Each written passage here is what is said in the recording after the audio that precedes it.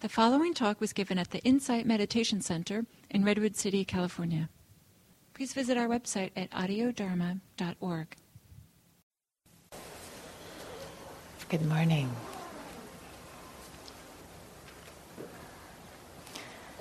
So,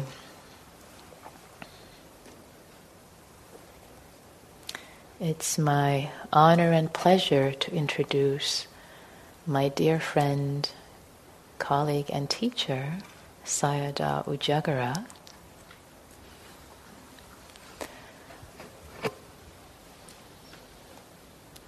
Sayadaw Ujagara has been a monk for over 35 years, practicing in different traditions in Thailand, Sri Lanka, and in Burma especially. He's practiced in the tradition of Ubaken for many years and taught in that tradition also, of course, and also in the tradition of Venerable Paak Sayadaw, which is how we met roughly a decade ago when I was sitting with Paak Sayadaw at the Forest Refuge, and Sayadaw Ujagara was assisting Paak Sayadaw, and that's when we met.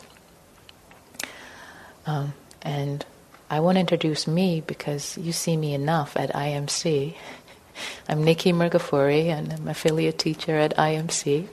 And it's a delight to be here together today on the topic of time. It's not a topic that's often shared and talked about. And it's so rich. Actually, Bhante just a month ago, he taught a whole week about time at BCBS at Berry Center for Buddhist Studies. He taught a course with lots of material. So what he gleaned to share today is just like a slim picking of what his own studies about time has been and what he's shared. So we're really, really lucky to have him today. And he knows so much about time. He's been studying.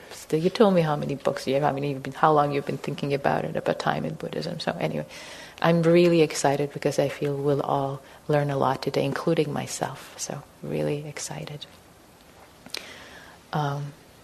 So, Bhante, would you like to say a few words of introduction yourself? Oh, can you open it? Yeah, on the top here, this that right. like. Right. Okay.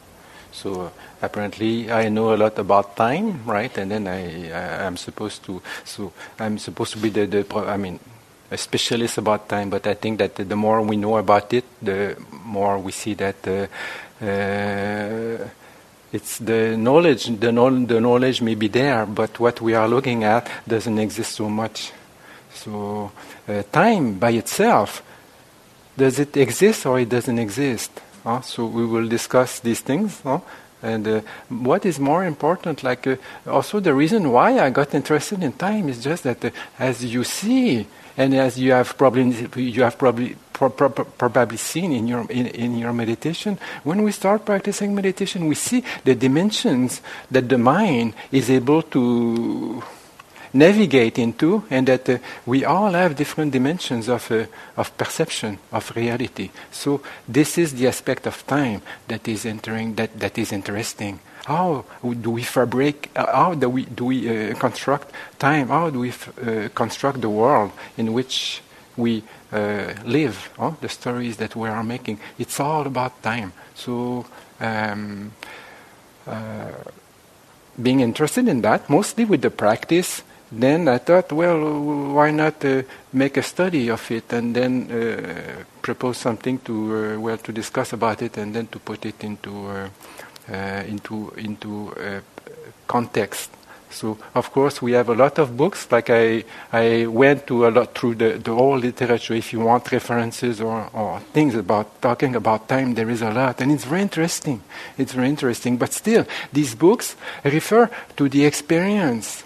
And also these books are mostly theoretical, whereas the Buddhist teaching is very practical. It has nothing much to do with metaphysical speculation. So, looking like today, we will take some time just to look at which text actually will refer to the notion of time in Theravada Buddhism, and then we'll see that all the references regarding time are very practical.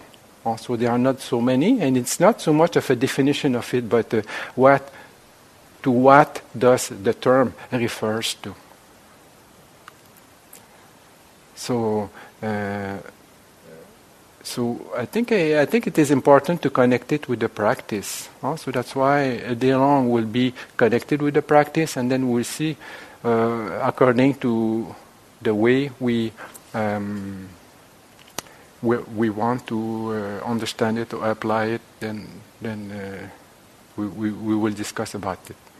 So I'm very happy, but in relation to the practice, in relation to the topic also, I think the topic is really fascinating.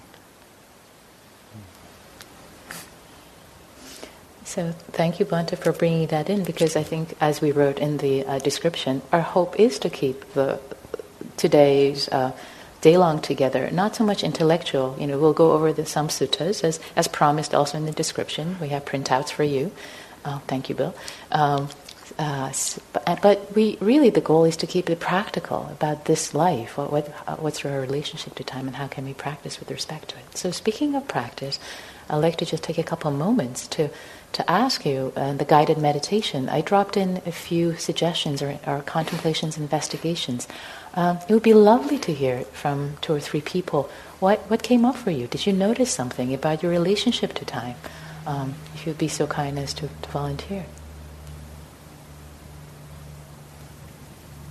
Okay, now, great, fantastic. I thought we were all jumping to this moment. Great. I found myself moving forward into the future and moving backwards into the past, as you were sort of stating, to not really to not do that, but just to notice it. Right. And I noticed it. I do that so much, and being in the present is really a practice. Yeah. That I'd love to practice. Yeah, great. Terrific. Because that what you just said, actually noticing it, that is the practice. You notice the tendency of your mind, because when you actually notice what your tendency is, that right there brings you into the present moment, right? But if you're not noticing your mind, we're going all over the place. Right. Great. Thanks for sharing that. What else? What else did you notice? Yeah. Yeah. A lot of what goes on in my mind is sort of like rehearsing or thinking about, this hypothetical situation. But in most cases, it's not the real future. It's just something I imagined. Right. Right. Anybody else have that? Anybody else hypothetical situation conversations that might happen in the future that never happen, or things that you might do? Of course! That's the human condition. Great, thanks for sharing. Thanks for bringing that in. Yeah, another one. Sylvie.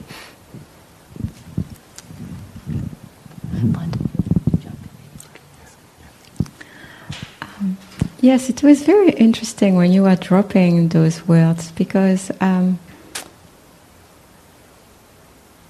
when you spoke about the future, I felt, I'm in the present, that doesn't bother me, so I'm just going to let your voice go by. And then you started to talk about the past, and I noticed I said the same thing, I'm in the present. I'm like, what is she talking about the past?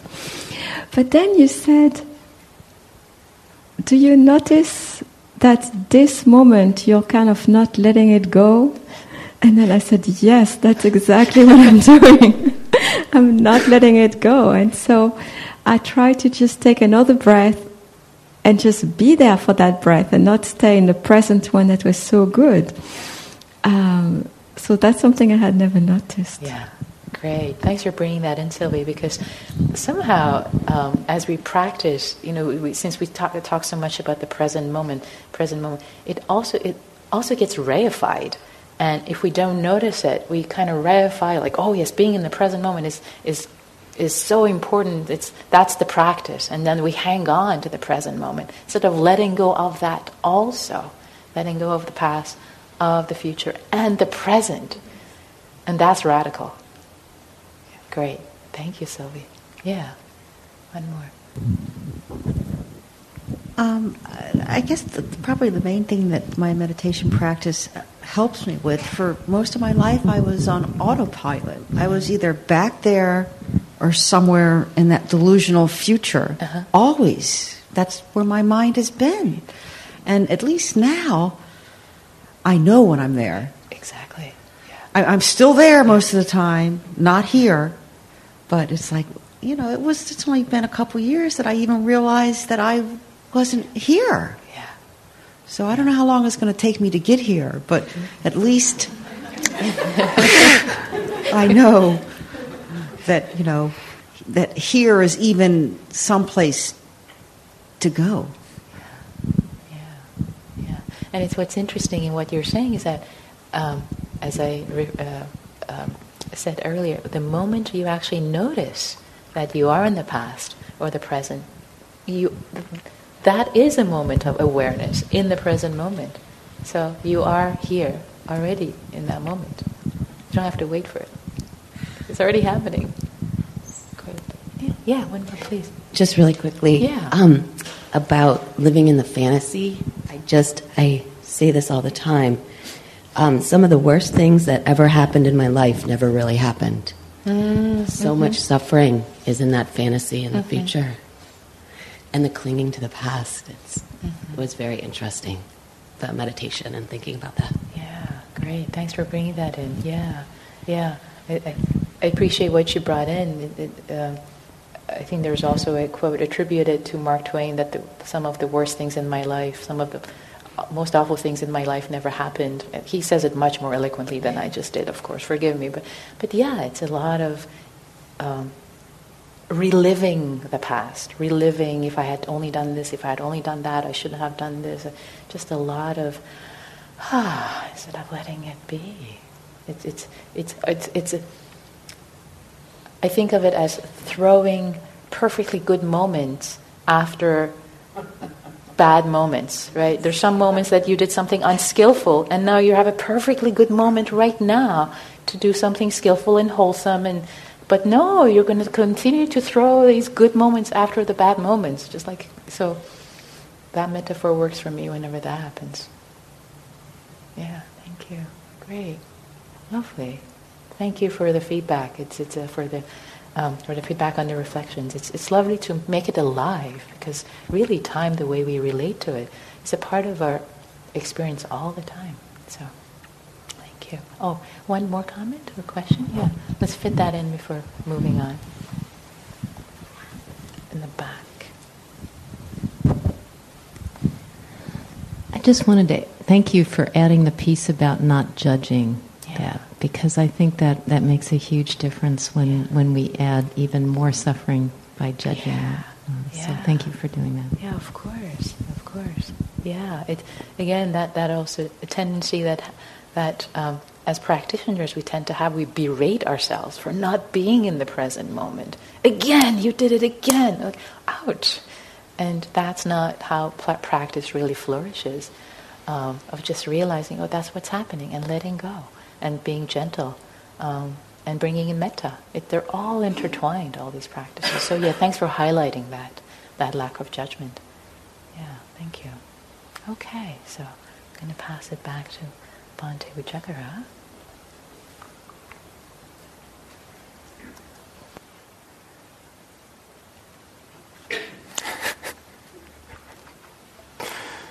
Yes, just a comment about feeling guilty about not being in the present moment, but also we have to remember that as a human being we have a mind, and then also we have to think, and thinking is not the problem, it's the attitude we have about the thinking that is going on, and also the way we are using our thinking.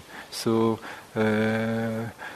time can be used also in relation to the past and the present, but it is done in the present moment. So that's why all the practice grounds us in the present moment, but it doesn't mean necessarily that we cannot think about the past or the future. We have to be knowing what is going on there, and then when we have to think, then we have to think. Then when we have to think, then we think properly.